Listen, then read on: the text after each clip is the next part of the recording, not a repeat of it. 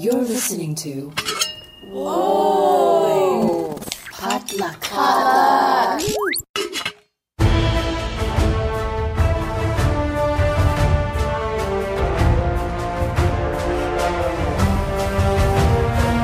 Welcome to Marvel Makeup. I'm Quincy. And I'm Kay, and this is a podcast where I teach Quincy a little bit about Marvel. And I teach Kay a little bit about makeup. Watch out, there are MCU spoilers ahead. Spoiler alert. Woo. And today, our guest is an actress and improviser. You can see her work in Black Monday and Adam Ruins Everything.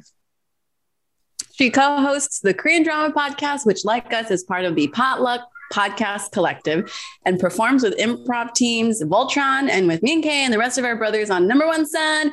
Please welcome Kim Cooper. Kim Cooper. Hi. Hi. Thank you so much for having me back. Yes, you had specifically said, like, when you guys do Infinity War, you know, feel free to have me back. So we did.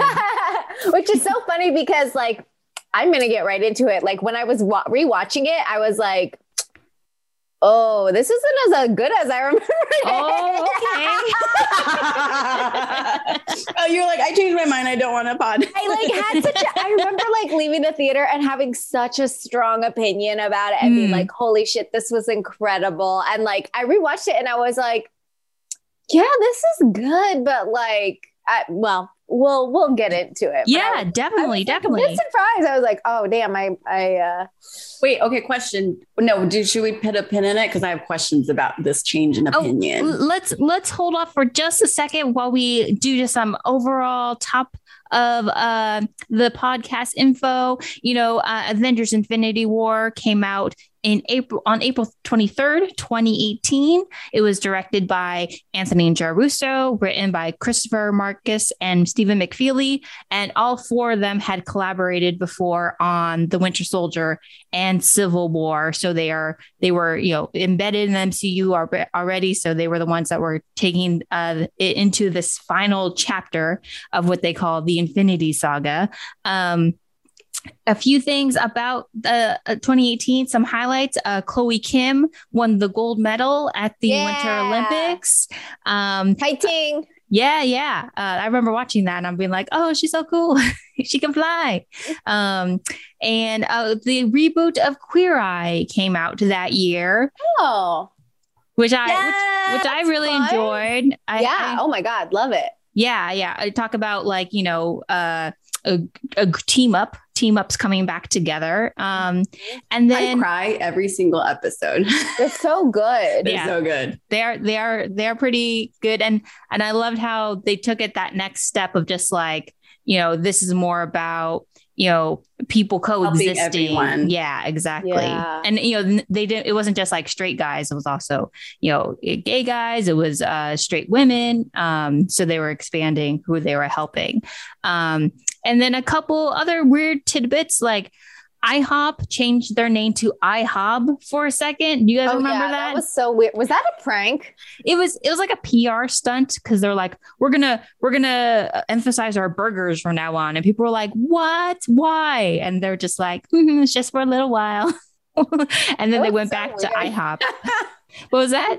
It was so weird. Yeah, I remember that, and then I forgot that they did that. Yeah, and most people did. When I looked it up, I was like, "Oh yeah, that was a thing." The store chain Toys R Us closed that year, which I thought was interesting. I don't know about you, but going to Toys R Us, our stores, you never bought anything. You just you just went around, looked at the toys, and like played with whatever was available in the aisles, and then you just left. So yeah, almost like it was more of an amusement park than it was kind of like a store. Facts. And then a couple challenges happened that year. Internet challenges such as the Tide Pod challenge, which was horrible. People should not eat Tide Pods. And I don't know why they had to do it. You said that, Kay. We should not be eating Tide Pods. I mean, I don't know why people had to figure it out by doing it. You're just like, no, it's literally like condensed soap. Just like, don't eat it. Don't eat it, you know? I think that not everything has like an amount of logic behind it. Yeah, I guess people were just like, we're bored. Let's eat this swirly soap stuff. And the other big challenge that year was the fluff challenge. That was the thing where people were putting their blankets up over themselves and then like for the running dog? away in front of their pets. Yeah. And then running away. Did you guys do that? I know both of Yes. you guys have pets. I am too clumsy. I can't imagine my cat wouldn't care literally at all. Yeah, I feel like most of the videos had dogs kind of freak out about it. Cats are just like, meh. Yeah, my dog looked at me like I was stupid, so I stopped. So you did try it. I know I did, and it just I'm too clumsy. Like I just can't execute. It's too much coordination. The magic didn't work. No. No. So just a couple tidbits about 2018 to get our minds into that year. But yes, let's dive into our movie for today, Avengers: Infinity War. First Kim, half. what was your hot take? Yes. Or Kim. what was your whole thing about it? What changed? I mean, like, okay, so here we go. So Getting on the soapbox. yeah, let me get in here. When I saw it the first time, okay, first of all, where does this come out in relation to the other, like what are the movies before and after this? Right before this was Black Panther. Okay. And then right after this is Ant-Man and the Wasp. And then Endgame. And then Captain Marvel happens and then Endgame. So there are 2 more movies before Endgame. Okay, got it. I feel like maybe I was influenced by what I took away from Black Panther, which was like, that's such like a wonderful movie that has such rich characters. And like, I thought it was so incredible what they did, what Ryan Coogler and what Michael B. Jordan and everybody did with Killmonger and in like making Killmonger be this really like fleshed out character. And like, you really understand where he's coming from. Like he is the quote villain of that movie, but he has like this really strong ethos and you really like, you're like, yeah, okay. Like, I know we're supposed to be on like T'Challa and like Wakanda's side here, but like, I also see where this guy is coming from. And so I remember leaving Infinity War and being like, you know what? I don't agree with Thanos, but I can see where he's coming from. And like, I did still feel a little bit of that this time, but like much less. I was like, okay. I still see where he's coming from, but like, I didn't, but I think the biggest thing that I felt this time that I didn't feel initially when I watched it, which I saw this in theaters, so that was, 3 years ago now, was that they introduced so many characters in these like big Avengers movies that it was like that I was like, this keeps going on and on. Like the like intros, like all the, like, it's like, okay, we're getting into it now with like Doctor Strange. Okay, now here comes, like, I wrote all of them down. It's like, we're getting into it. Yeah, we're getting into it with Thor and Loki. Okay, here's Doctor Strange. Okay, now here's Tony. Now here's Bruce. Now here's Spider-Man. Now are the Guardians. Like, and it just goes on for so long. And I was like, this is a lot of intros. I mean, and that was half the movie. Yeah. Like we got to half the movie with our watch along and Kay goes, done. And I was like, wait, we just got everyone that's together. Like, yeah, that's truly like act 1 of like a 5-act movie. I don't know what act structure, writing structure they use for these, but it's truly like act 1. And like, we're already a good hour into this 2 hour, 30 It was fun. But then when Kay stopped it, I was like, wait, we can't stop it right now. It's just so much. I was like, can't they all like, I don't know, be at Target at the same time? Like where you got, like everyone goes to Target. Condense this just like a little bit more. And then my other thought was, and this wasn't like a controversial thing, but more of like, I'm curious what both of you have to think, Quincy, because I know that this is your first watch of these movies, and Kay, because I know that you're very well versed. But I was like, was it always this much like in space? Yeah. Yes. Well, because, Thanos comes from space and he is trying to, cleanse the universe. Where did Thanos first show up, though? So he's originally from Titan. I think she means in the MCU, I think. Yeah. In the MC, yeah. What movie does he first show up? Okay, so in the movies, I believe his first presence is in one of the after credits of Avengers, where Loki comes down and he's like, pretty much Thanos gave him that army to attack New York in Avengers.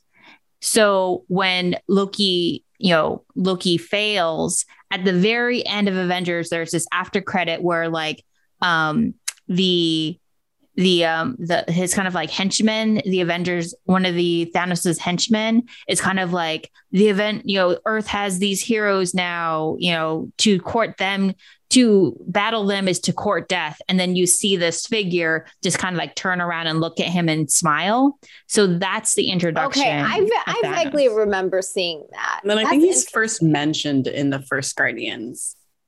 Yeah, well, he's mentioned heavily. The first Guardians because Gamora is his daughter. Right. And I've seen Guardians, and so I know that those take place in space. But this just like I was like, oh, I don't remember like seeing this much like space stuff. Interesting. Okay, it's so interesting when you say it like space. You're like, wow, it is a lot of space. But if it's like other worlds, then it's like, okay, I don't know. Yeah, and this is the other question that I had watching it this time around is like, so does the Marvel universe exist in a parallel universe to ours, or is it like in the future of our same universe? It's technically supposed to be our universe. Kind of like technically like if Marvel superheroes existed in our world today. Yes. This is what it would look like right now. Yeah. I mean, yes. The thing is, Stan Lee's kind of philosophy was that these are heroes that should,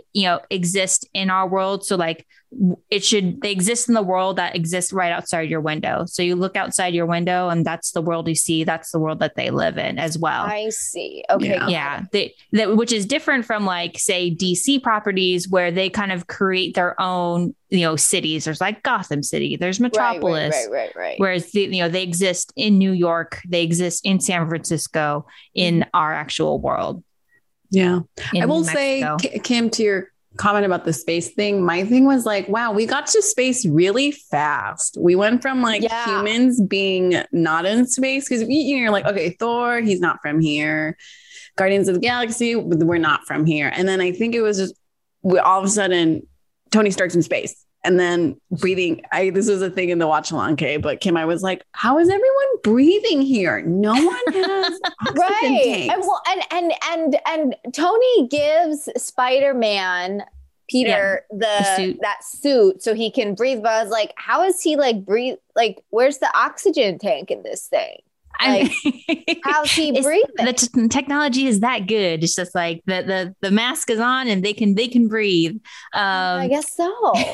Yeah, those are those little kind of like logic loopholes that you're just like, okay, well, like even on Titan, they're not wearing their masks the whole time. What? Sorry, just with what you said about they're not wearing their they're not, and nobody in this movie is wearing their masks. What's social distancing? This is like truly crazy.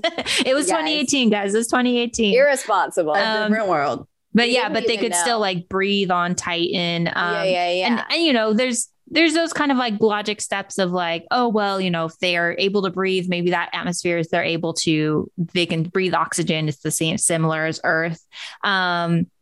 But I will say, I will agree. There's a lot of characters and I've always been interested in people who saw it for the first time with not as many of the as background with seeing the previous movies. And if it was overwhelming, if you're just like, who, why, all these people. Mm-hmm. So do you think you felt that way initially when you saw it as well as now, or just the second time you watched it, it was more apparent to you? I mean, I'm guessing that I thought that the first time that I saw it too, but I have seen like other Marvel movies before this one.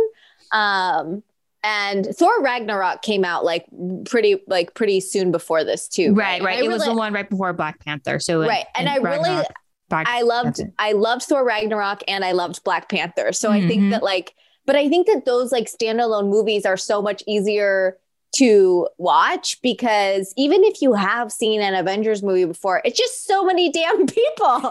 It's like so much. And like, but here's the thing is like, so I've seen Thor Ragnarok, I've seen Black Panther, I've seen Spider-Man, but I haven't seen like any of the Doctor Strange movies. I think I said this the last time I was on, like, I don't remember, like I've seen an Iron Man, but I have absolutely no recollection of it. Like, so I've never seen any of the Captain America or any of the like standalone movie, like Winter Soldier or whatever. Like I haven't seen any of those movies. So I'm not familiar with all of the characters. I've never seen I've never seen like a Black Widow, like movie or like, so like a lot of these characters I only know within like the Avengers movies. Well, you know, that makes sense because those are the ones that have most of them in them at the same time. And for me personally, the Avengers movies, Thor Ragnarok, Guardians, Civil War, those are all my favorites because they have so many characters and because they bring all of these characters together.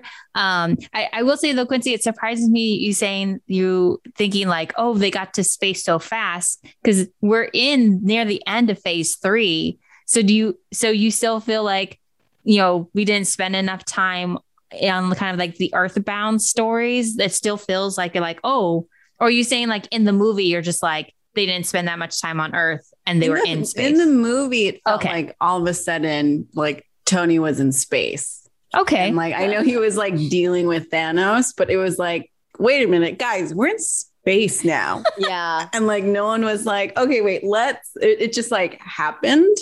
I mean, maybe in the next movie, they'll deal with like the mental and, you know, physical strain of like having gone to space like he did in Iron Man 2 and 3. But it just was like, oh, wait, this is a huge deal. But I guess Thanos was a bigger deal.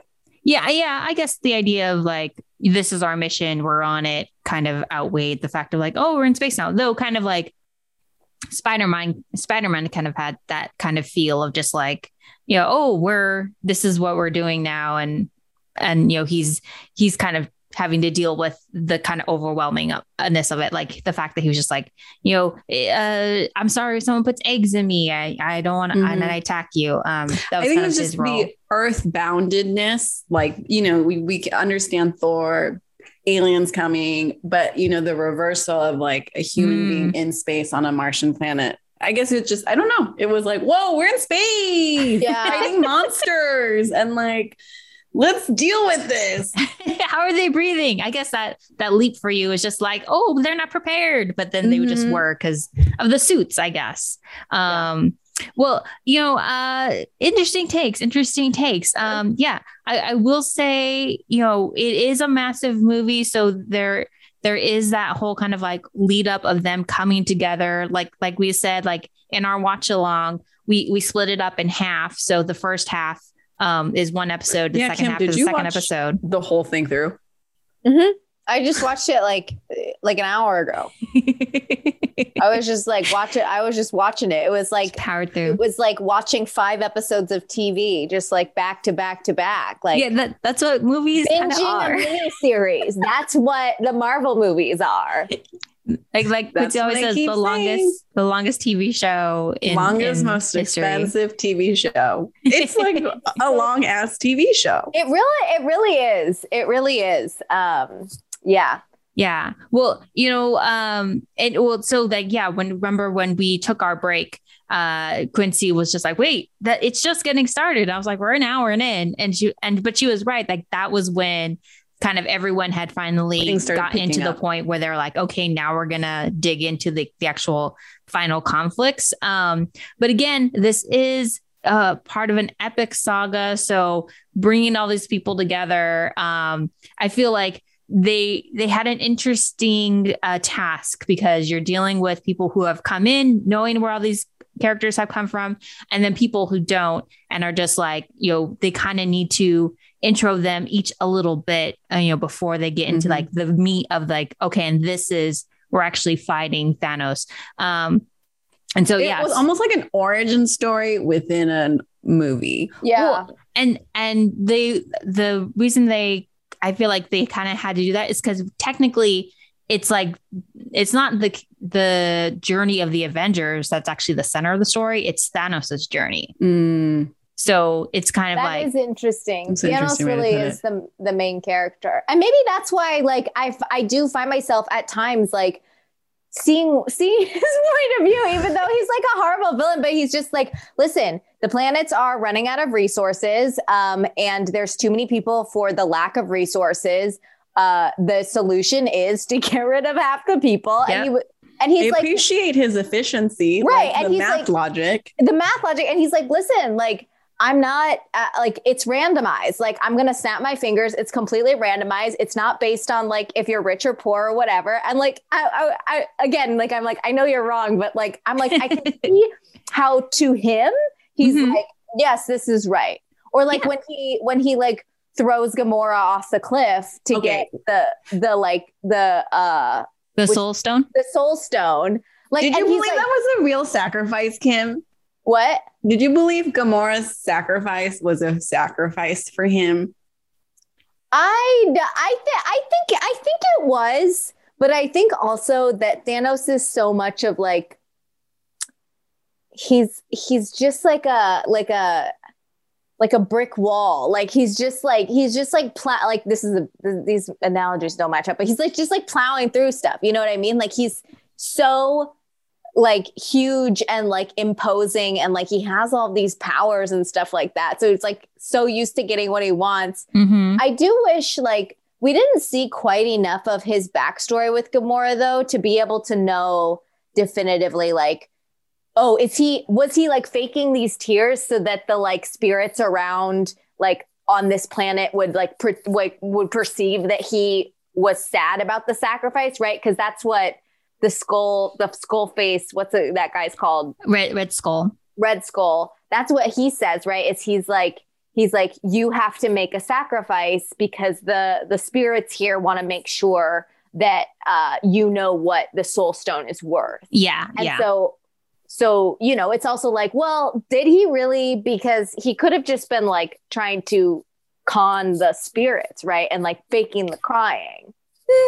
I mean, I believed it. I think, yes, the thing is, again, the movie is so massive that there could have been so many scenes where you dig into his relationship and his background more. But because of that, they just gave you like the minimal amount to be like, to kind of establish the relationship. And I will say that, so I rewatched it after our watch along, but I rewatched it with the commentary because I have the Blu-ray. And that was one of the things that they did talk about, how like there had been so many different drafts and so many different versions of the movie that they had written, that there were scenes like that where you saw like, you know, Thanos on Titan before he when he was just living there, and he was getting the idea of like of the stones and seeing what was happening to his planet. There's like extended deleted scenes where they explore the relationship between Thanos and Gamora a little bit more. Yeah, well, and I wish they would have included more of that and less of the like, here it is, and we see the Guardians of the Galaxy, and here, or not, maybe that's a bad example because Gamora is Thanos' daughter, but like, you know, I wish that the introductory scenes for everybody else was like not quite as long. Okay. Like, I don't need to see 12 minutes of Chris Evans being like, I no longer have a relationship with, or no. It was Tony being like, I no longer have a relationship with Captain. Oh. I'm like, I would rather get this like mileage in regarding Thanos and Gamora and like their relationship. Okay. Yeah. And also like, I would have liked it too, because like, I do like when you can see the not the humanity, but the like, well, I guess the humanity and the like logic behind villains. Cause I'm like, I think a villain, get on board. Yeah, I'm like, a villain is more interesting to me when they're not just like bad and doing bad things because they feel like a mustache right? Like twirler. Yeah. Right. Like on a moral alignment chart, like chaotic evil is like, I don't need to see a chaotic evil, but like, what's a neutral evil? What's the other one? Chaotic. Is it like the positive evil or something like that? Yeah, or it's neutral, chaotic, and stable. No, that's what I know these are D&D. phrases. And I do agree. And I think Lawful evil. Lawful evil. Oh yes, yeah. lawful. But lawful evil is really bad too. Maybe it's neutral. I don't know. Whatever. It's just more interesting when you see like when those characters are more fleshed out, because I think it's just more interesting when there's like being bad for the sake of being bad is like you're a monster. Yeah, of course I'm going to get on the side of like the Avengers, but it's like. And speaking to that, it would have been really cool too. Like it's interesting, Kay, when you point out, oh, it's Thanos's movie. Then I'm like, I really would have loved to have seen it from Thanos's viewpoint. More of him experiencing the Avengers through more of his eyes, right? Because then it's like I think really get to see what he means by cleaning up half the world. I guess that is kind of the trick that they had to kind of like pull, of just like they're actually telling Thanos' story, but it is called Avengers. Right. Whereas they have to bring in everyone. They could have told Cruella or, whatever the other, like Maleficent. Yeah. Like these other, like, these are the villains, but like, I haven't seen either of those movies, but like, to see more of, the origin story and like, or Joker, like why do people do the things that they do? How did they get to be the way that they are? Like, did Thanos originate from a family that's like, we're all bad? Or was he just like, hey, I'm seeing that like my planet is struggling. Here's what I think the solution is. That is interesting. What if it had been Thanos Infinity War instead of Avengers Infinity War? Well, I will say that as we get through the MCU, there are permutations of these characters that do kind of come back in different forms, when we were introduced to the multiverse in Doctor Strange. So that does play a part in kind of evolving the perspective of some of these characters. So I will say, even though we didn't get that here, there are places in future parts of the MCU that you do get to kind of explore those different sides of those characters. Kay, have you ever watched this in light of the hour break? Like, have you ever tried watching this movie just from that hour forward? To see if it makes sense without the team up part? I mean, it was great. I had a lot of fun seeing all the threads come together. But like, like to Kim's point, like, did we need all that? Could we have just started the movie? Because we've spent literally 3 phases getting to know these characters. Yeah. I will say we did get to know them, but positioning them all so you all knew kind of like what their kind of like emotional point that they were at now that they were going to go into it. Because it does feel, and one of the things that they kept saying in the commentary is that you wanted to make sure you're like tying the plot to the emotion of the characters. So if you don't know where they are emotionally, like the plot feels kind of just like, secondary. So I think that's why they did spend that whole first hour, bringing all the characters together. So you knew exactly where they were emotionally and how well they were emotionally vested in this war versus being like, this is just happening to them. And they're just being heroes because they're supposed to be heroes. Like, for example, you start off with, the Asgardians at the end of Thor Ragnarok, and immediately they're just like killing people off. Loki dead, Heimdall dead, half of Asgardians dead. And then, Thor gets shot out, into space after the whole ship is done. And then with his last dying breath, Heimdall, gets the Bifrost to transfer Bruce to back down to Earth, and then we get Doctor Strange, we get Stark, we get Banner, coming to them, asking them for help, warning them about Thanos, and then all of a sudden, here are the children of Thanos coming down, and then we have a big first fight, which those are his involves children? Spider-Man. Yes, children like Gamora was a child of Thanos. And it really like creeped me out. like, yes, father, Mm-hmm. Yes, my children, go do my bidding. I was like, this is weird. You're a bad dad. Well, Yeah, very bad dad. well, yeah, and obviously like abusive, emotionally abusive, physically abusive, which is why once they Classic introduce, codependent relationship. and when they get to the Guardians and the Guardians run into Thor, and Thor is just like, Thanos is here, and you can see how much it affects Gamora. For me, Gamora and Zoe Saldana is the shining star of this movie. Like all of her like emotional reactions and her journey of having to kind of like sit on the information that she knows where the Soul Stone is, asking Quill to kill her if Thanos gets her. And for me, one of my favorite scenes is when they're at Nowhere and, Thanos uses the Reality Stone to make Gamora think that she's killed him. And then that whole performance, like for me, I've seen this movie a lot of times, like, and I believe that happens in the first hour of the movie. That's why I would never want to skip the first hour, because I love that scene so much. She is so great in that scene. And then she realizes it's like the Reality Stone. And then Quill actually, even though he's like really mad at her, he does shoot his gun when they're kind of at that standoff.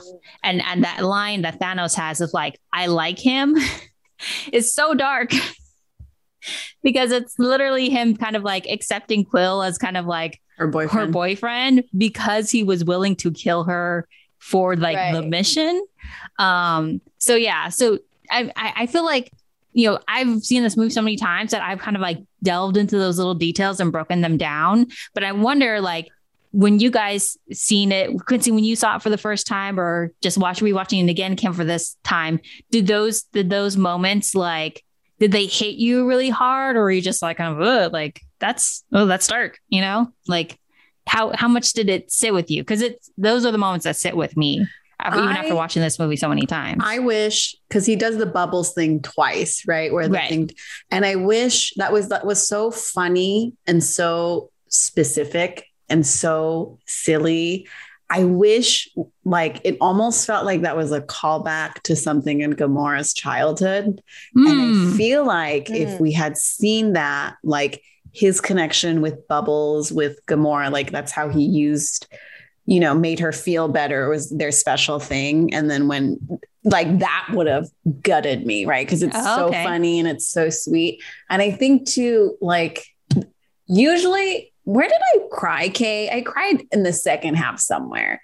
I remember you got choked up when Bruce saw Nat again. Oh yes, I definitely got teary-eyed. Yes. Like, again, I felt like it's interesting you say about the emotional stakes for Thanos, because I feel like we didn't get as much emotional stakes, and I wanted more of that. And I think, and this is so annoying, like in terms of being like a writer, like knowing, like, we're like, what was it, like a quarter of the movie in, and like Gamora has set up this like, you must kill me. Like, I knew it wasn't gonna happen. Gamora wasn't gonna, and so like logically my brain was already ahead of the scene and was like, she's not gonna die.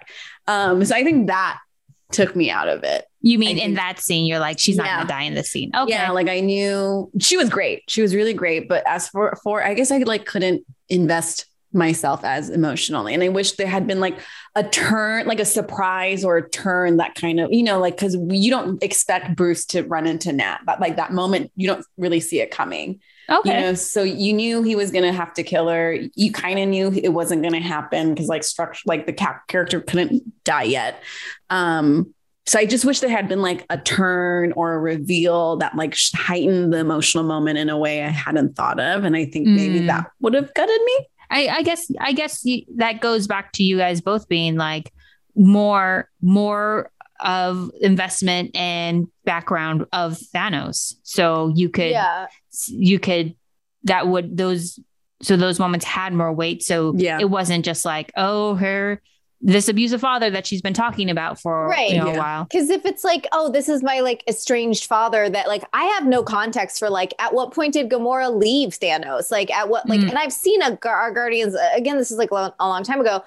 I will say that I think this is why they keep in that big hour-long intro, because I remember seeing this in like a lot of Avengers movies, is like that, like these long intros, because I think that they want people who have not seen other Avengers movies to be able to understand like a little bit of what's going on, or like, you know, I don't know anything about Doctor Strange, and like I get the gist of it. He's a time traveler or whatever. He has the time thing, and like he's like protecting time and whatever. But yeah, I just think that like strengthening that relationship will do so much for making the stakes higher, and you know, making us like, I don't know why I'm becoming like a fucking villain stan over here. Like, but I'm just like, I want to have the chance to get on board with you guys. You know, I want to have the chance to like understand like all of the characters, because I think that's so much more interesting. Even again, if I'm like, Thanos, I still think you're wrong, but like, oh, what if it is instead that like, you know, this isn't the case, but like Thanos takes in all of these like misfit children, right? And he's like, I will protect you in the ways that your family did not, and I will take you in and I'll teach you how to fight and all these things. And he's like giving them like a home and a place. Like then that gives me stakes, right? I'm like, oh, I have some sort of like an empathy for an aspect of this person, even if not the entire person. And I like, you know, as an actor, like sometimes like I invent these things for people. Like I like to do that because I'm just like, I want to see more humanity out of the villains. But Kate, to answer your question, the part that really struck me this watch was when this is like much further into the movie, but like when Doctor Strange is like doing all of his like, he's like vibrating and everybody's like, what's this guy doing? And he's like, I went forward in time and there's like, you know, 400,000 different, you know, ways that this could turn out. And Tony's like, and how many do we win? And he's like, one. And I was like, oh my God, like that's just so powerful, I think, because it's like the odds can be like 1 to 400,000 or whatever. And sometimes it's still worth it to try to do it. And I found that to be very, I found that to be very powerful. Interesting. Well, yeah, it's so interesting to hear people's different perspectives. And I guess that, yeah, for me, all of the pieces, since I've already broken them down so much, they seem to just click together so evenly. But now I am kind of thinking, yeah, what would have it been if it was Thanos Infinity War? I really like that that take though, Kay. And I think it fits in so well with what we have been seeing with like Maleficent and Cruella and Joker and like these other like stories that focus or like, even I'm not at all familiar with this, but like Harley Quinn has her own movie, right? Yeah. And that's to like further flesh out her story. And like, yeah, I think that's like such an interesting angle. I also too, like with Thanos, especially with our current times in terms of like climate change and stuff,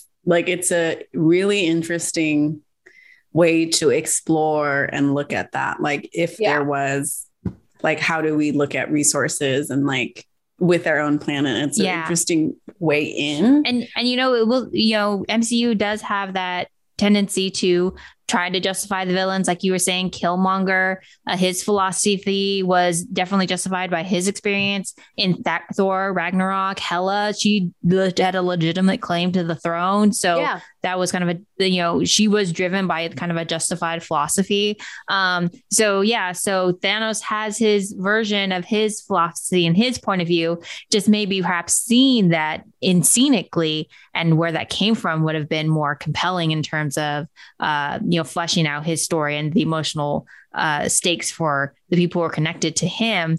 Again, I will, though, it is Avengers Infinity War, so they do spend a lot of time on the Avengers. One of the things that that I heard in the commentary, that was one of the things they tried to take advantage of when they were doing this movie, was creating different partnerships and different couplings and groups of the heroes. So kind of their interactions were kind of like, fun and entertaining. They called it strange alchemy.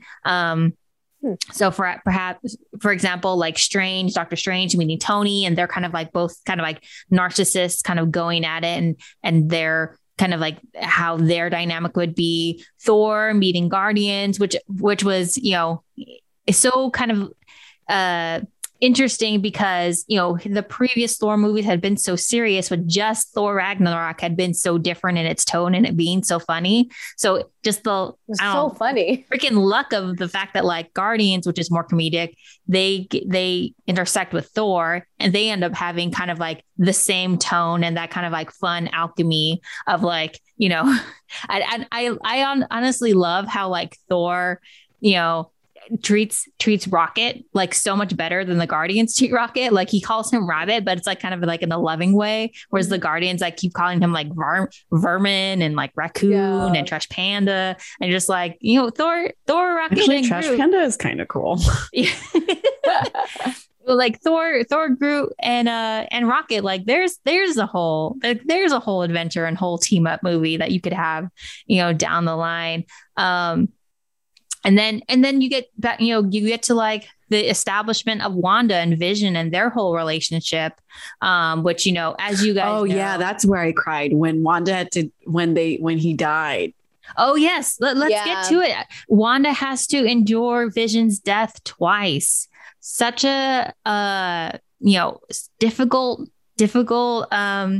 experience, but so epically emotional. The first death was like better, right? Like better than the second death, right? Yeah, the second death was so horrible. Up. Very brutal. Oh my God. Man. Mm-hmm. I will say with that like, it did feel, I feel like I would have felt more emotional stakes in that if we had not seen, because and that was so beautifully acted, and they're both so talented, and like it's such a powerful scene. But I did feel like it was a bit undercut by the fact that Gamora and Peter Quill, that's his name, right? Star-Lord. Peter, had also been like put up against each other as like, you have to kill one of you, have to kill the other one. Okay, we kind of already saw that before, so like, I would have rather have just seen it between Wanda and Vision. Because interesting. The stakes were so much higher in that one of like and you see this also very in a different form, right? When Doctor Strange is like decides to give the time stone to Thanos in exchange for not killing Tony. Yeah. And so the whole thing is like, I mean, and Vision says this when he kills that big scary thing over Captain America, and he's like, we don't, like you said, Captain, like we don't trade a life for a life, kind of a thing. But yeah, he does say that. Then speaking to that, Kim, because it's so astute, I then like, I agree with you, because if we were going to see that kind of like, I don't know if it was like thematic or it was supposed to be a set piece, like just to have that heighten versus like it kind of it felt lateral, kind of is what you're saying, emotionally lateral versus like heightening in some way. If we were gonna, I agree. I will say for me, it felt it just felt like layers that were, again, like there's so many different stories. So to me, it felt more like a reflection versus something that was needed to heighten. Because everything was like culminating, kind of like the culminating of the whole story into one was kind of, for me, the heightened versus the similar storylines of them. And that's actually something that they talked about in the commentary as well, about how, which, probably leads to the repetition of how, like, most of the previous stories, it's like, we're heroes. We're going to, of course, we're going to sacrifice ourselves because we're heroes and that's what we do.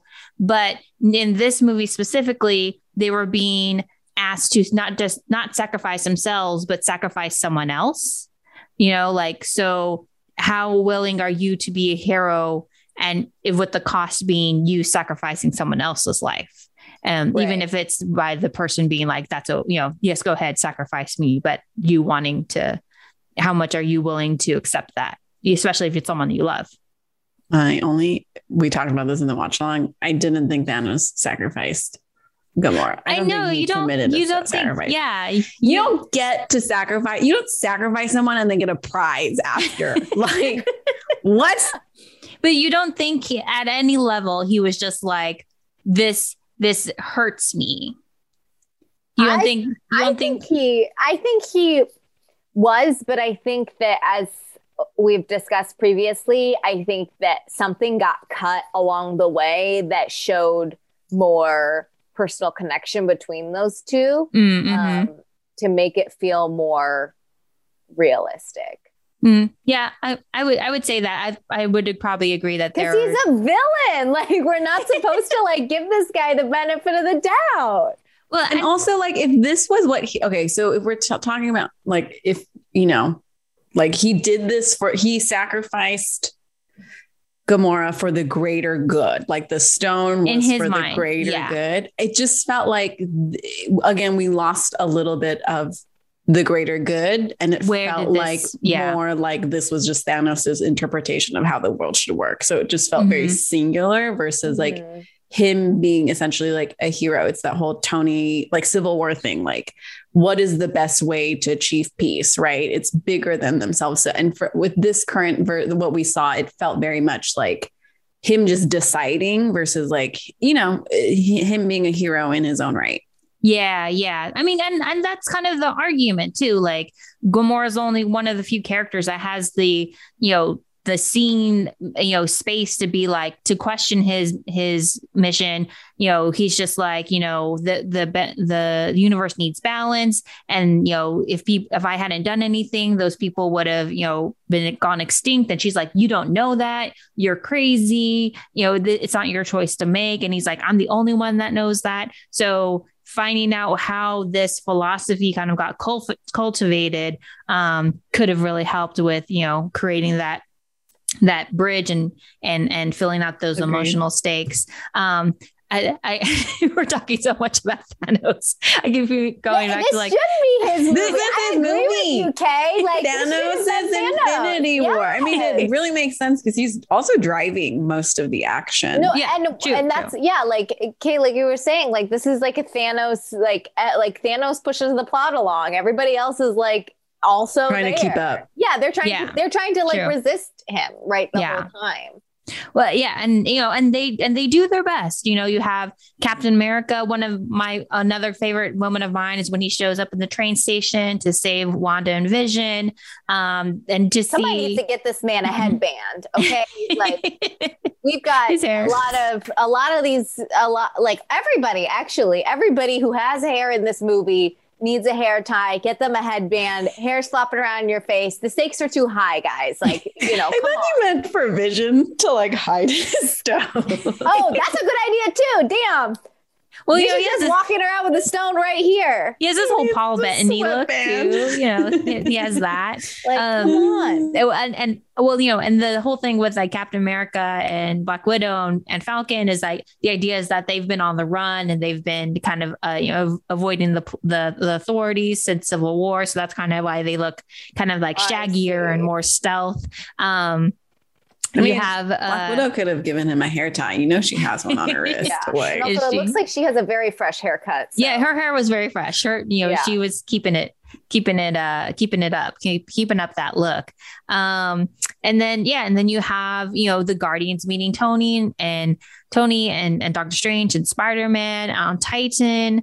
And then eventually you have the Captain America contingent going to Wakanda, meeting Black Panther and that being kind of the last stand for Earth. They're kind of like placed to make their final battle, which it was interesting to listen to the commentary because they were talking about how when they were doing screenings of the movie before it came out, how but before Black Panther came out, people would watch the movie, and once they got to Wakanda, people were like, they weren't really that reactive. But once after Black Panther had come out and that movie had done so well, whenever they did a screening and they showed Wakanda for the first time in Infinity War, the audience would go crazy because they were so excited to go back there and see these characters.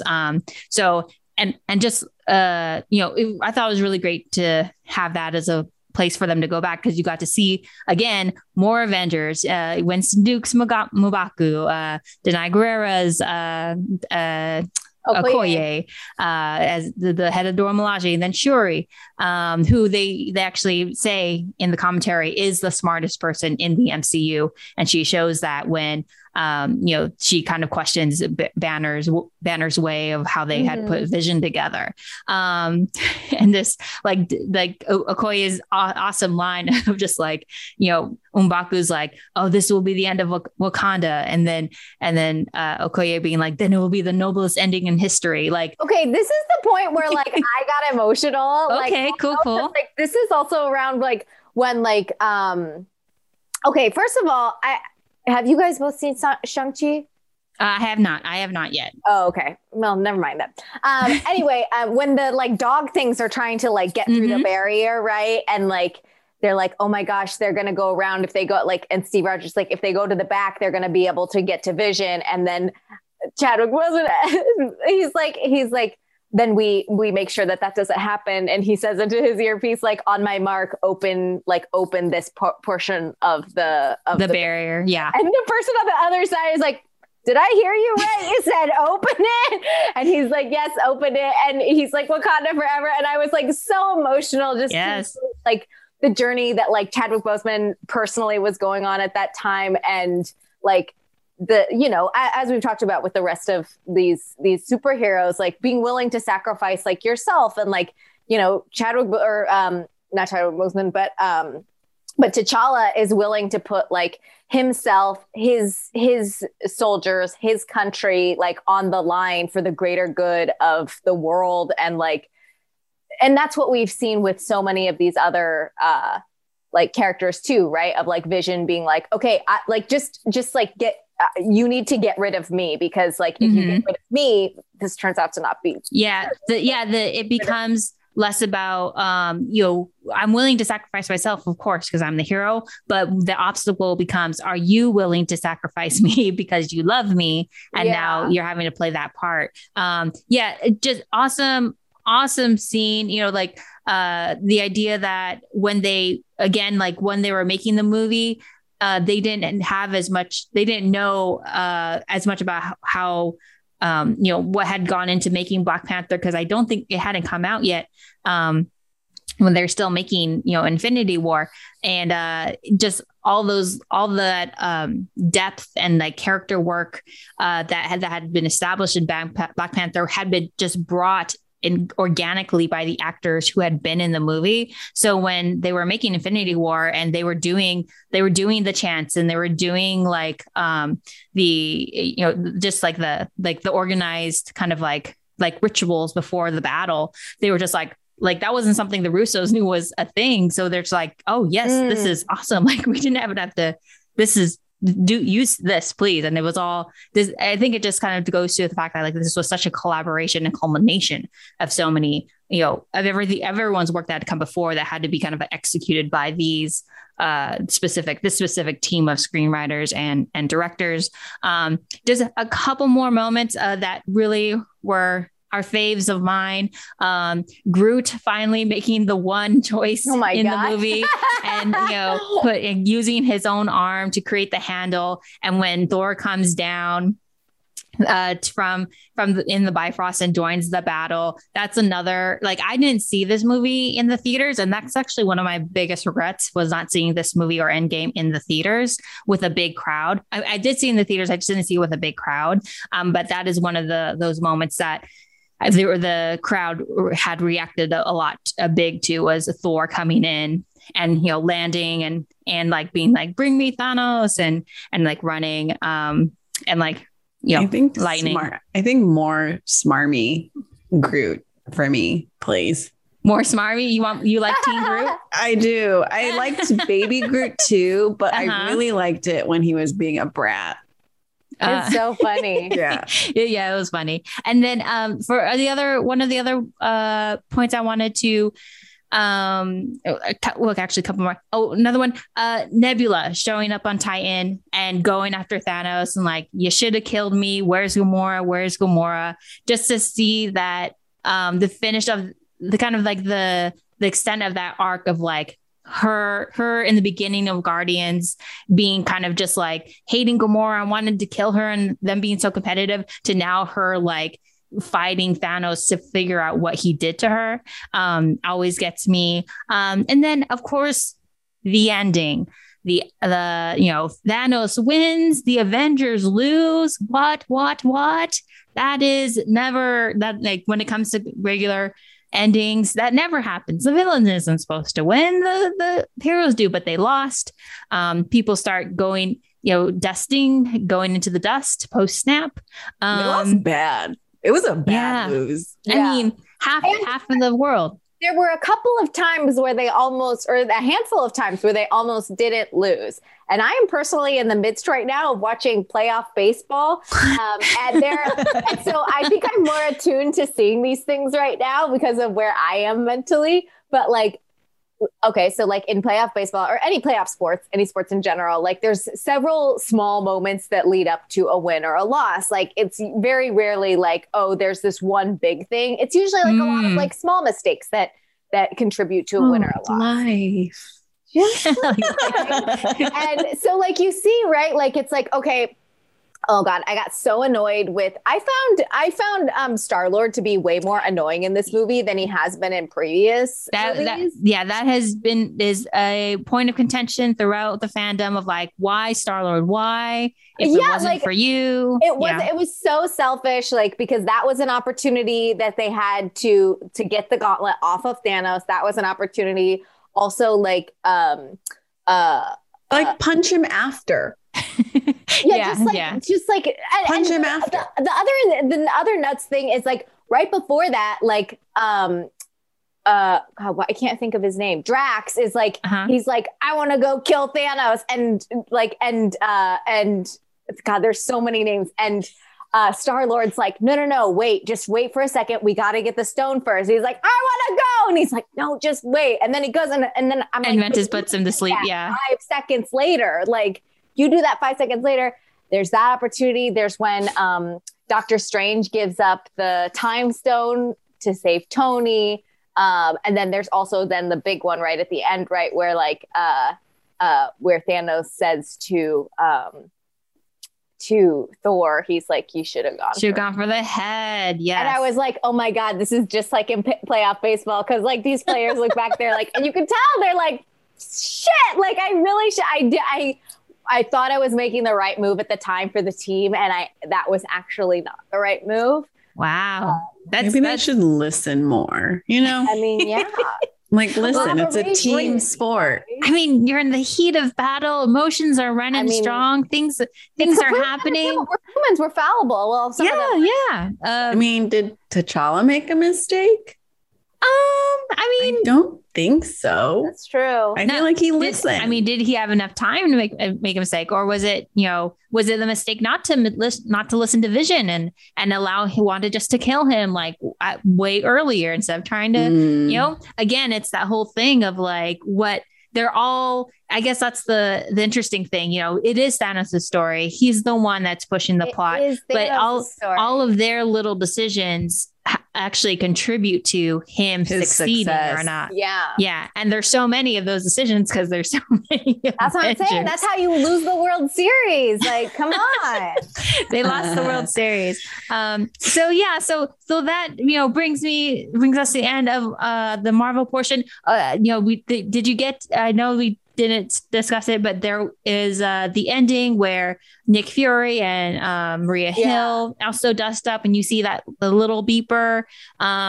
Quincy, you don't know the significance of that yet, right? So we don't want to spoil that for you. No. Okay, so we're not going to spoil that for Quincy because she will figure out what that means in a little bit.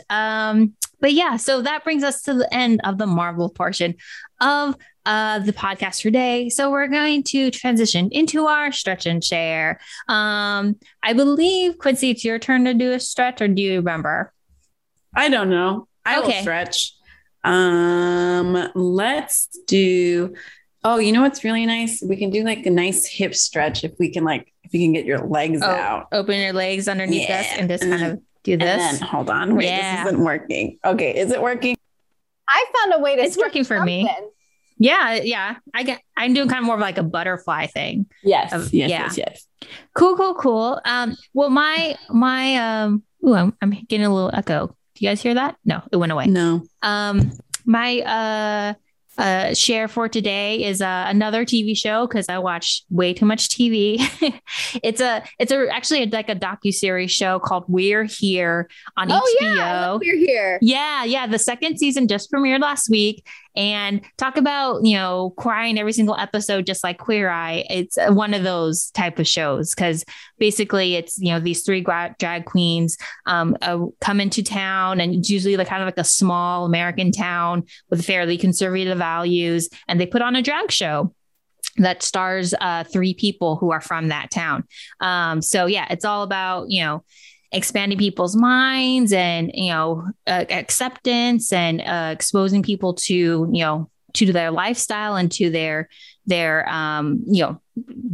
who they are and what they're all about. And it's great. And I highly recommend it. So that's my share.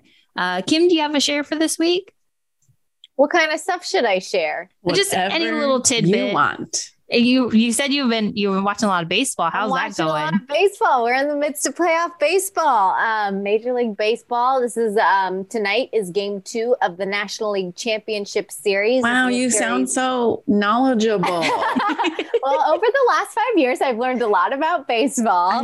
I love it whenever you talk about baseball because I remember like the first time John took you to one. And you were like, ooh, and now you're like so into it. I love it. I love Yes. love. For people who don't know me personally, my partner is very into baseball. And on our second date, we actually watched the Cubs win the World Series. And I turned to him and I said, I hope this isn't a deal breaker, but I don't really like baseball. And then now look where you are. And like, isn't the Cubs winning? Like, I know. That was a huge deal. That's a huge thing, right? Yeah, I just love that at the biggest thing you were like, yeah, I was like, I don't care about this. Like, I was like, nah, I don't understand it. I don't care about it. But yes, then we ended up watching a lot of baseball. He was doing this thing where he went to all of the baseball stadiums. So I watched a lot of baseball. Now I'm super, super, super into it. And yeah.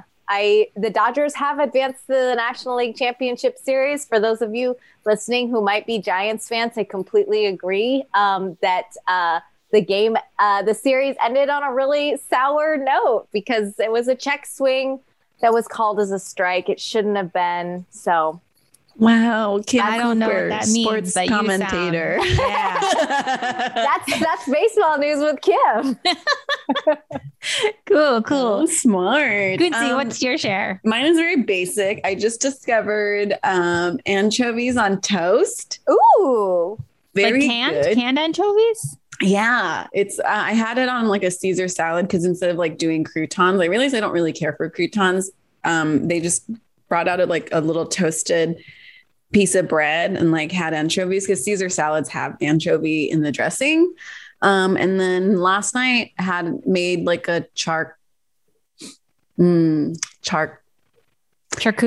that board. And then I just made I got some anchovies with it, like toasted. And I was like, oh, this is like a good alternative, I think, to also like a breakfast, right? Like it's just toast and like it's high in protein and like the salt and the butter tastes really good.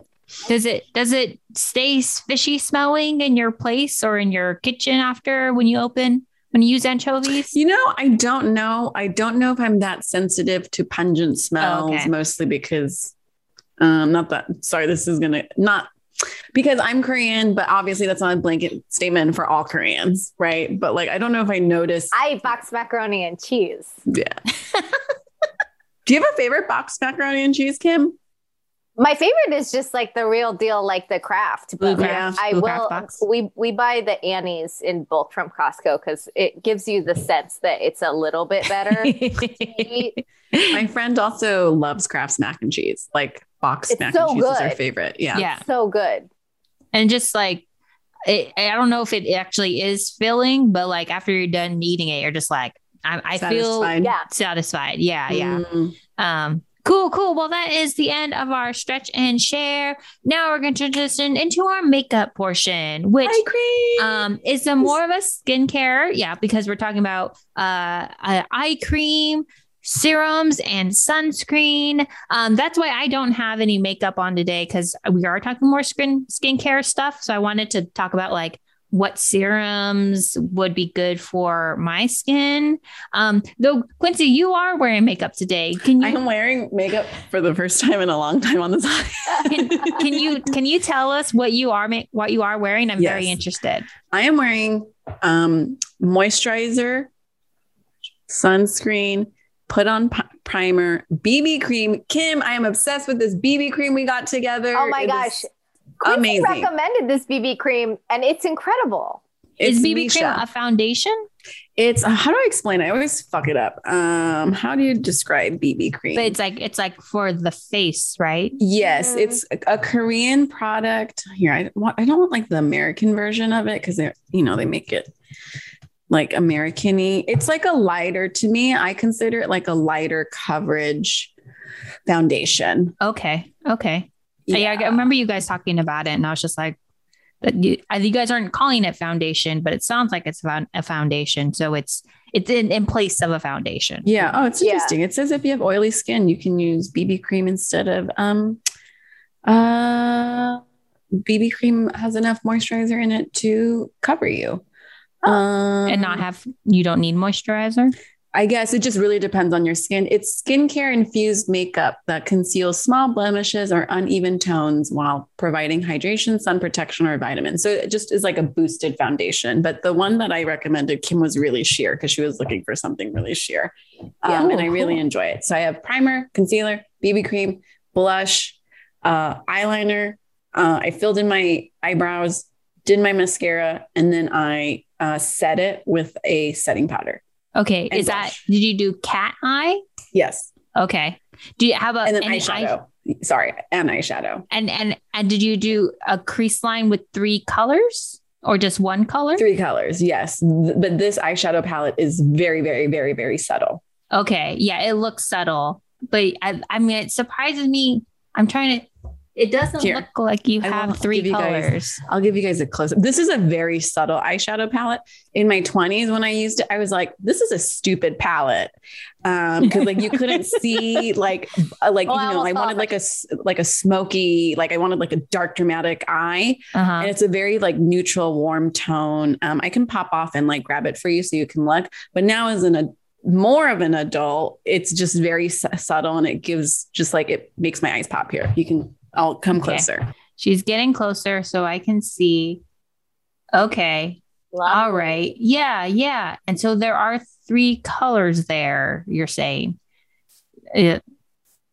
Yes. So I have like a nudie, orangey, and then I have like a very soft, like light brown, and then a little bit of sheer. Okay. And that was all buffed and diffused together. Mhm. All right. Okay. Cool. Awesome. Yeah.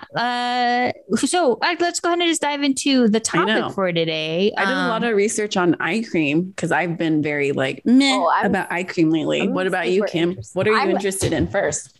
I'm interested in learning about eye cream. I'm starting to get into skincare now that I'm out of my 20s. And I recently went to the dermatologist for the first time to get I remember you mentioned that. Yeah. Yeah. So that was good and exciting. And I wanted to ask, like, also about like, I've been getting into sunscreen and stuff like that. So I wanted to get his recommendations. And so that was all very helpful. And I think that I'm very lucky genetically I've not noticed like fine lines yet, and I hadn't used really any serums or anything up to this point, but I want to continue to be preventative. in those. What was the overall gist from your what dermatologist? Any like good tips or any insight? It was very interesting. I didn't have a lot of time with him, but I did definitely want to ask about like what moisturizers he recommended, because I have not in the past been super good about wearing sunscreen all the time. And now I carry sunscreen with me in my purse, and I like try to be good about reapplying every 2 hours. I don't typically wear makeup like in the day, like in the day to day. So that makes it easier. But I did bring my sunscreen that I like to use. This is the one that I really like. It's La Roche-Posay. You can just get it at Target. And this is the Melted Milk sunscreen, because I don't like a white cast, but also like oftentimes I notice that in my elbows, like when I sweat, like it'll get really like chalky in my elbows, especially the more you reapply throughout the day. So I like this one because it's really it's lightweight, but it's good coverage, I think. So is that for your face and your body? I use it on face and body, but I don't have super sensitive skin on my face. But what my dermatologist had recommended is he recommended, of course, like he was like, if you're interested in spending the money, Elta MD, which Quincy, I'm sure you've heard of, like it's like a very expensive, like moisturizer that's like SPF moisturizer that's like on every single list online of like dermatologist recommended SPF moisturizers. Like that's always on it. It's like $40 for a bottle. So I was like, I don't really want to spend that. Why do you need a $40?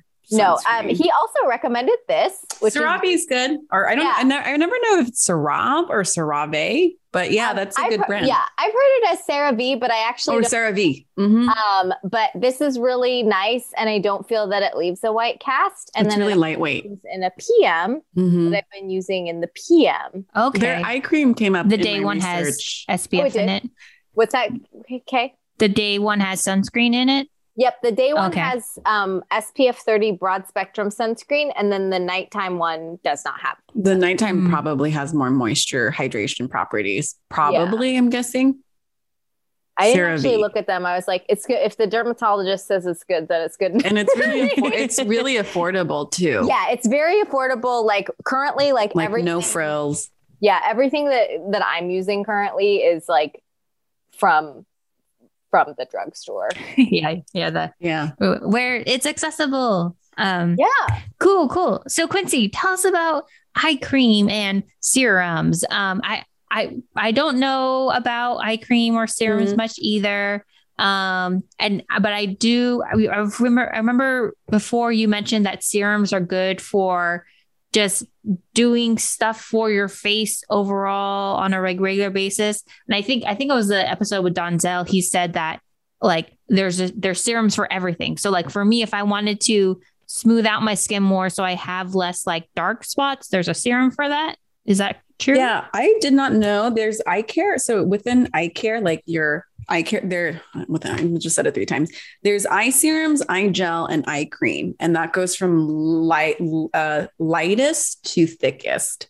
I stopped using eye cream because I guess if you use too much of a heavy cream, because your eye skin is very thin, it's very thin. And so I was using too thick of a cream, and I was getting either not a sty or mildew, which is like they're like bumps. They're like whiteheads without the whitehead part. And that's from like clogging your pore. And so I was like, I don't know if I really need extra support. So I've just been like making sure I moisturize more.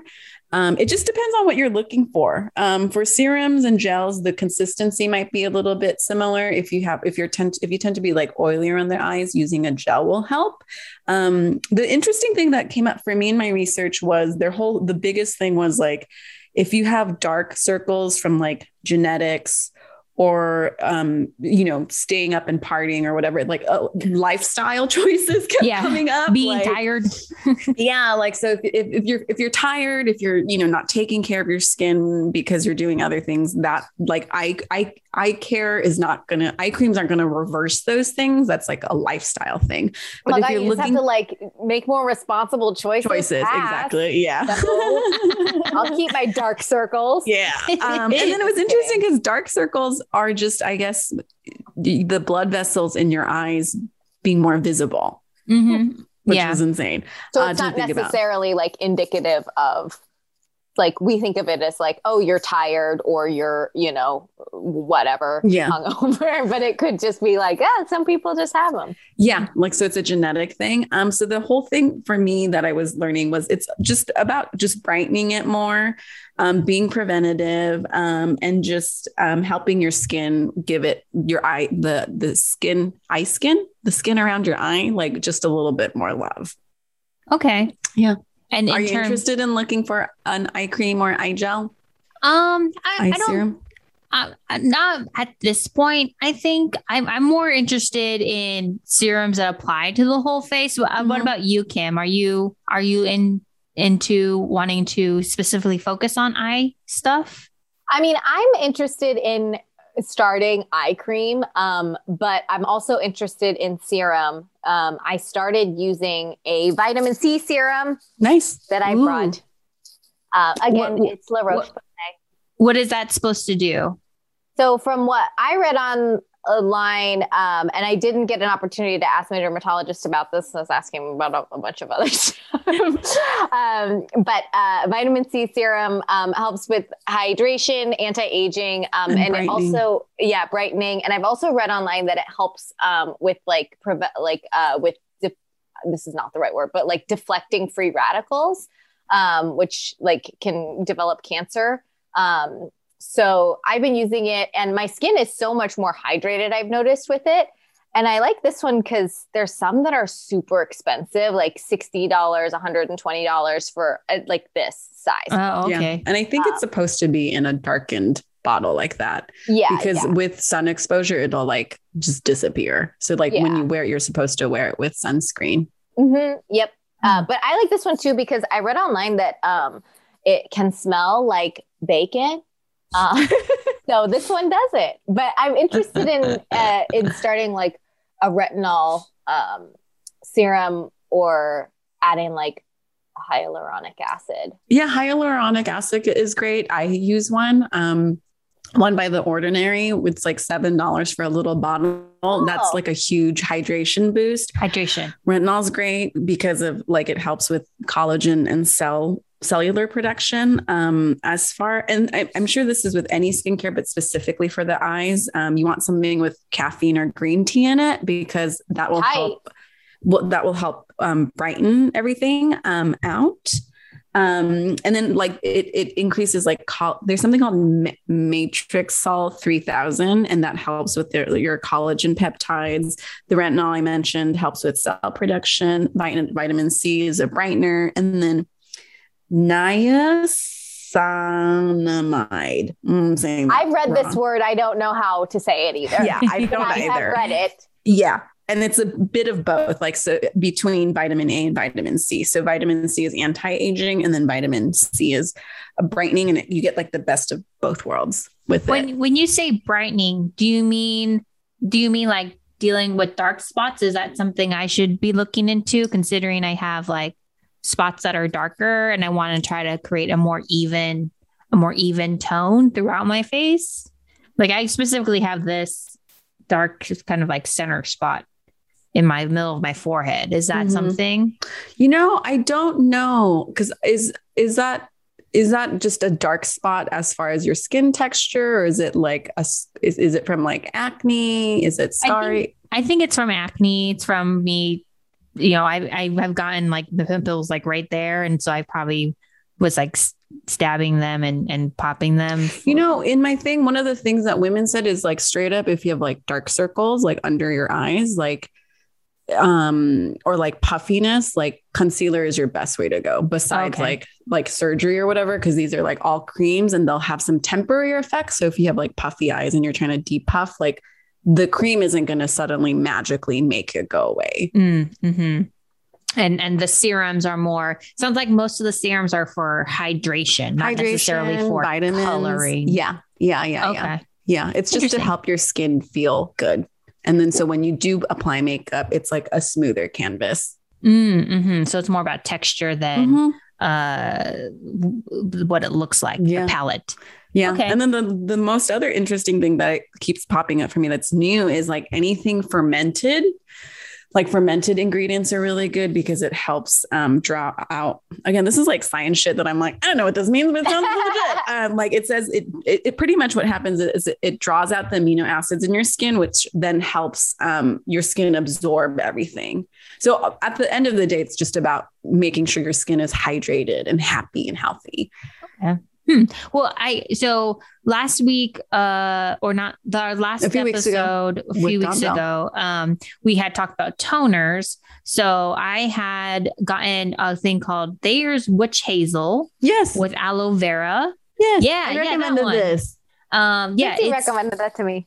So today was the first time I used it. So after I got out of the shower, I put it on a cotton pad and put it over my face. And then I put lotion on top. I felt like moisturized, I guess, because I also felt very sweaty. I felt like, I felt like I could feel it on my face and the moisture was making me feel sweaty. I don't know. Interesting. Is that something?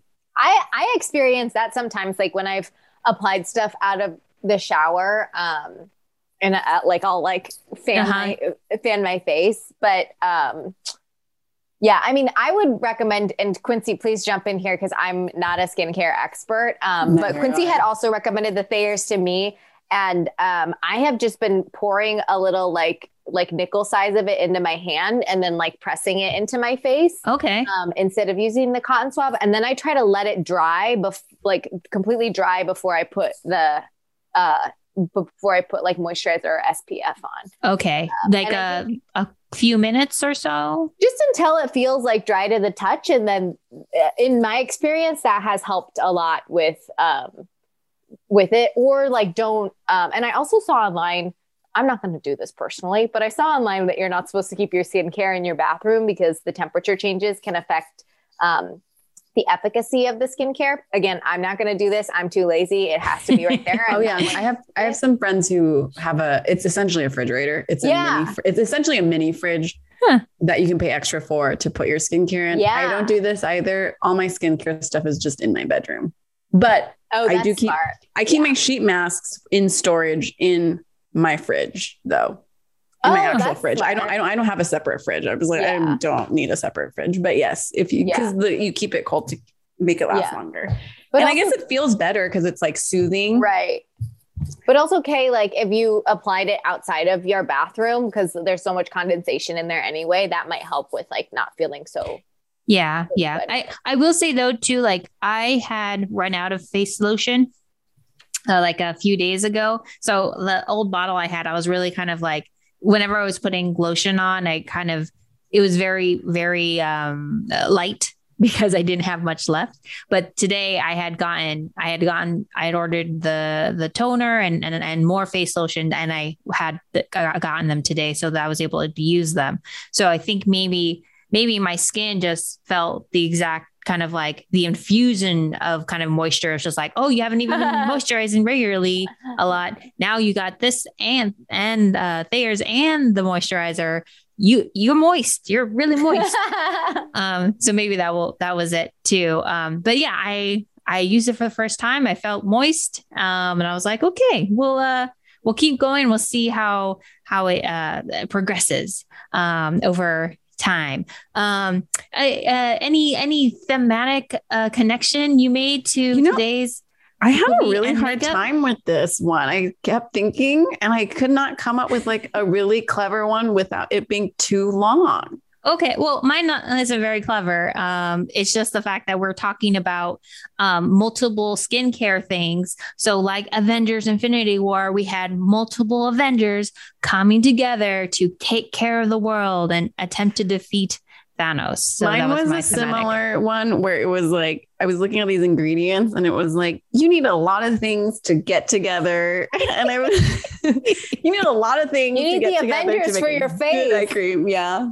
You need a full hour for all of your your skincare items to get together, and then finally put them on your face. Yeah. Also, if you guys want a list, I have a list of both affordable / splurge eye creams and like serums I can send over to you I guys. would love that. Sure, yeah. I'm only going to buy off the affordable ones, but I love to look up the splurge ones and be like, I love to look up like expensive skincare. And I'm like, oh my God, how well does this work for it to be worth it to people? Like the La Mer stuff, like $125 for like 1 I hear ounce. J-Lo rubs La Mer all over her body, and that's her secret. Wow. That's a lot of Wow. La Mer. Is that expensive? Is that Yeah, an it's like this expensive- like little so jar of like expensive. eye cream that's like over $100. And it's just eye cream, and she. I think so, right? They That's have, what that is. they have Other a lot stuff. of products. Yeah, they have a lot of products, but they're all like extremely expensive. Like so expensive. Yeah. Yeah. Well, cool. And if there's any specific serums, like I know you said they're not gonna change my skin, but if there are any, I don't know, anything that you can recommend in terms of like creating a more even skin tone, even though I have just a, Yeah, I think when you say that, is it like you have like rough? Because I remember last time you said you had like a dry patch here. See how I have like these spots here? Mhm. Like, is there something I can treat on that? You know what I would say with that? You know what has helped my skincare game just was getting a facial. Getting regular facials have helped. They are not pleasant, I will say. They are like my facialist, God bless her. She hand extracts every fucking pore on your face, like up into like your hairline. What does that and mean? It's not fun. Oh, so she goes with like a little extraction tool. She steams your face so your pores open up, and she cleanses it. And then she gets like a huge magnifying glass and like extracts all the oil and dirt from your skin.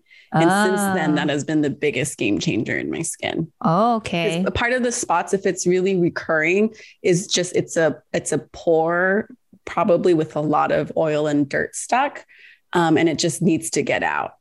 Okay. Kim's face is giving me. It sounds bad. I don't like to get facials because I'm very ticklish, so I don't like to get my neck touched. But Your hey, face is ticklish. That's so cute. yeah, my neck is ticklish.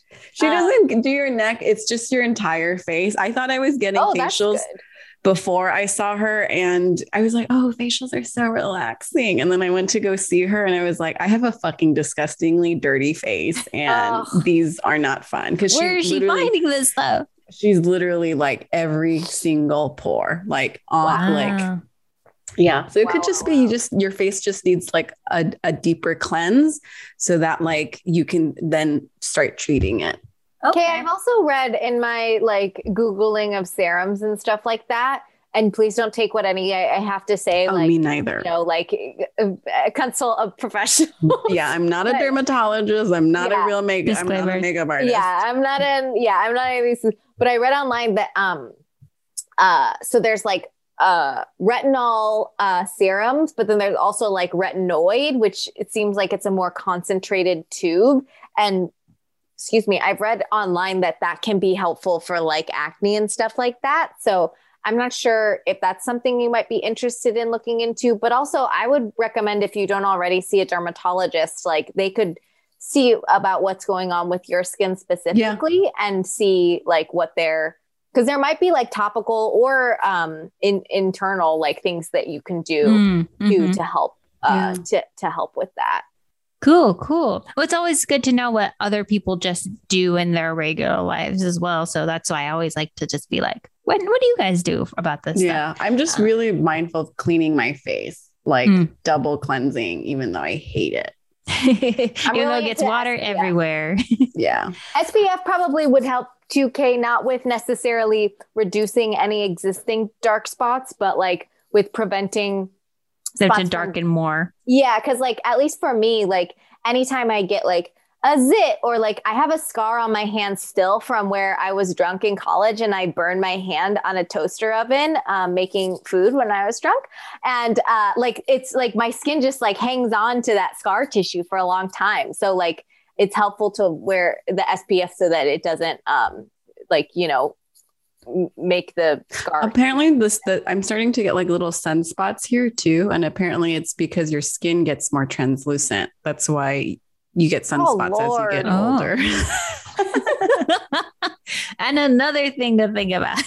God. Wear your SPF, Time. kids, and stay hydrated and moisturize and keep your skin hydrated. Go get a mole check once a year. Yes. Great advice and tips to help us wrap up the makeup portion of the podcast for today. So yeah, that brings us to the end of today's episode. Thanks, Kim, so much for joining us again. Is there anything you would like to plug or any social medias you want to guide people to follow you at, where they can find you? Follow Marvel and Makeup on Yeah. wherever you get your social media. And if you're into watching Korean dramas, I co-host the Korean Drama Podcast, also on the Potluck Podcast Collective. And there are currently 3 seasons out: Boys Over Flowers, Secret Garden, and Itaewon Class. So if any of those are your jam and you That like sounds listening cool. to me, that's another place. Great. Follow Marvel and Makeup and wear your sunscreen. Yes, and Thanks for the sunscreen. plug, Kim. Yeah, thank you so much. Like Kim said, if you'd like to reach out to us or find out more about Marvel and Makeup, you can follow us at all social media at Marvel and Makeup, or you can email us at marvelandmakeuppod@gmail.com. Please rate and review, subscribe wherever you find your podcasts. And please give us 5 stars so that our Asian moms will know why we now get triggered when they tell us to dust. Because the end of Infinity War, they're all dust. They All of turn them. dust. So yeah, Dust. thanks everyone. Catch you next time on Marvel and Makeup.